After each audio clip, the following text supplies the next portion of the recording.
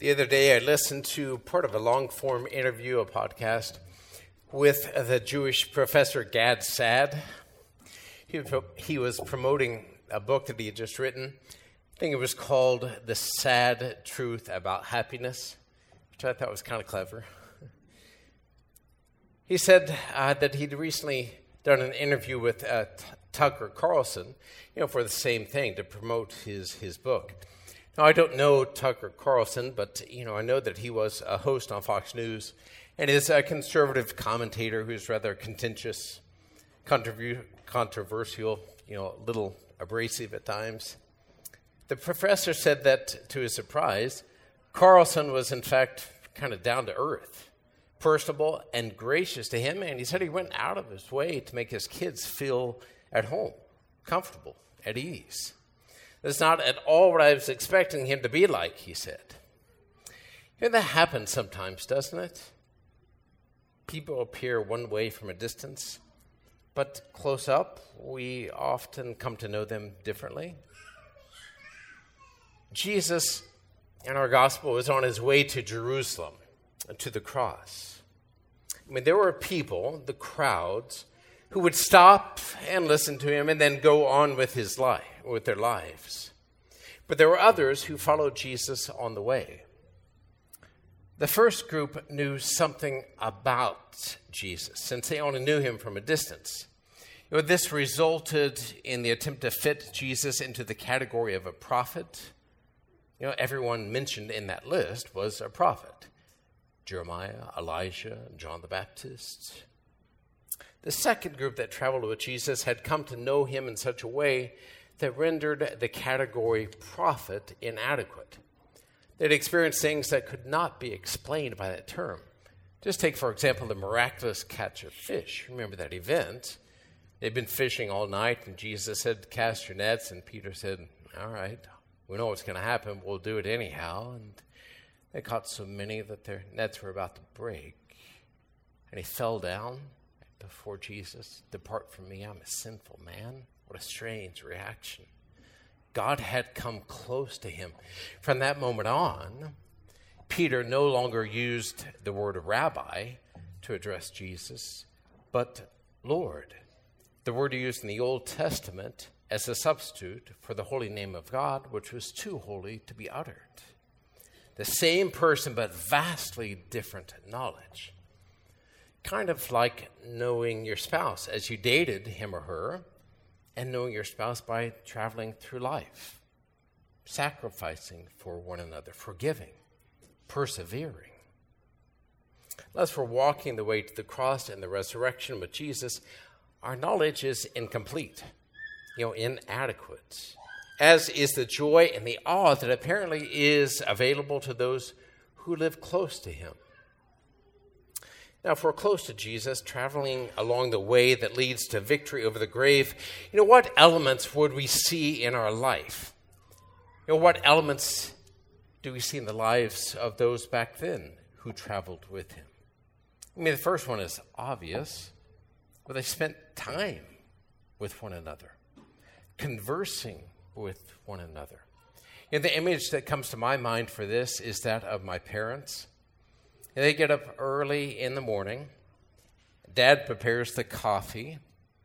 Several years ago, I gave him a French press and a bean grinder, and so he grinds the beans, prepares the coffee, and they sit in the dark talking with one another for a half an hour to an hour every day, just talking. Then they either pray the rosary if there's no Mass, or they go to Mass together, and then he's off to work. Conversing, being with others, that takes intentionality, right? So too we would think with our Lord. It's not just when he happens to come to mind, but being intentional about it. Prayer every day. So maybe, making a morning offering first thing in the day, and then at the end of the day, look back and make an examination of conscience. How do we do today, Lord? Maybe just 5 minutes of silence. Wouldn't that be nice? Silence, 5 minutes of silence. Maybe you could do that over lunch, or maybe in your car before you make the trek back home. Make that transition, get into a better frame of mind. Might be 10 minutes of reading the Bible or a decade or two of the rosary on your way to work. Yes, so if you're traveling with someone, you're spending time with that someone. But people who share life together share meals with one another. So clearly the Sunday Eucharist, as we're doing right now, is part of it. But like we'd say that something's off if you never helped your spouse or your parents with a meal, so too here. I mean, that can make you think of ministries, being involved in that way, or just better participation. I need to focus better. I need to just speak the words better. Maybe drop in for a daily mass, especially if you're retired and you have that time. Or adoration on Thursdays, or just drop in and spend just a little time visiting with our Lord here in the Blessed Sacrament. Then we could also say, get to know others who are close to Christ. If you're traveling with others, it would be good to get to know them. We might say, firstly, like the saints, that would be good. Just last night, I was reading an account from a personal secretary of John Paul II, who said he got a phone call at 3 o'clock in the morning about an international emergency. So he goes to the Pope's chambers. He knocks on the door, and there's no answer.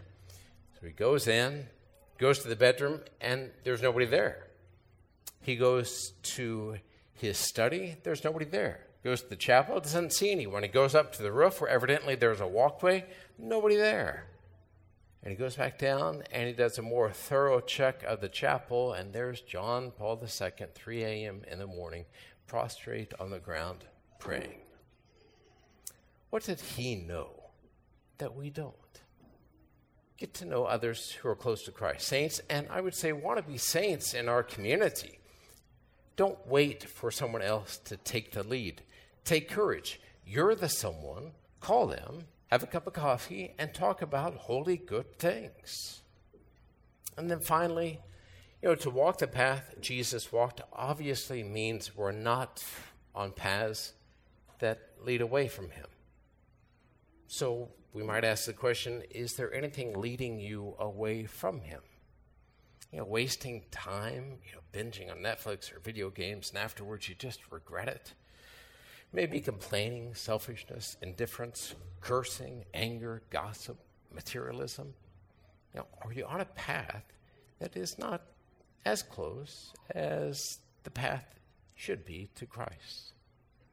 Friends, from our own experience, we know what it's like to know someone from a distance. And afterwards, to know them through sharing life with them as a friend or spouse. And we know how that experience enriches our lives. Don't miss out on what God would share with you, which evidently is offered in the community of disciples, set on the revelation given to Peter and his profession of faith, which apparently unlocks with his keys what outside the church remains unknowable.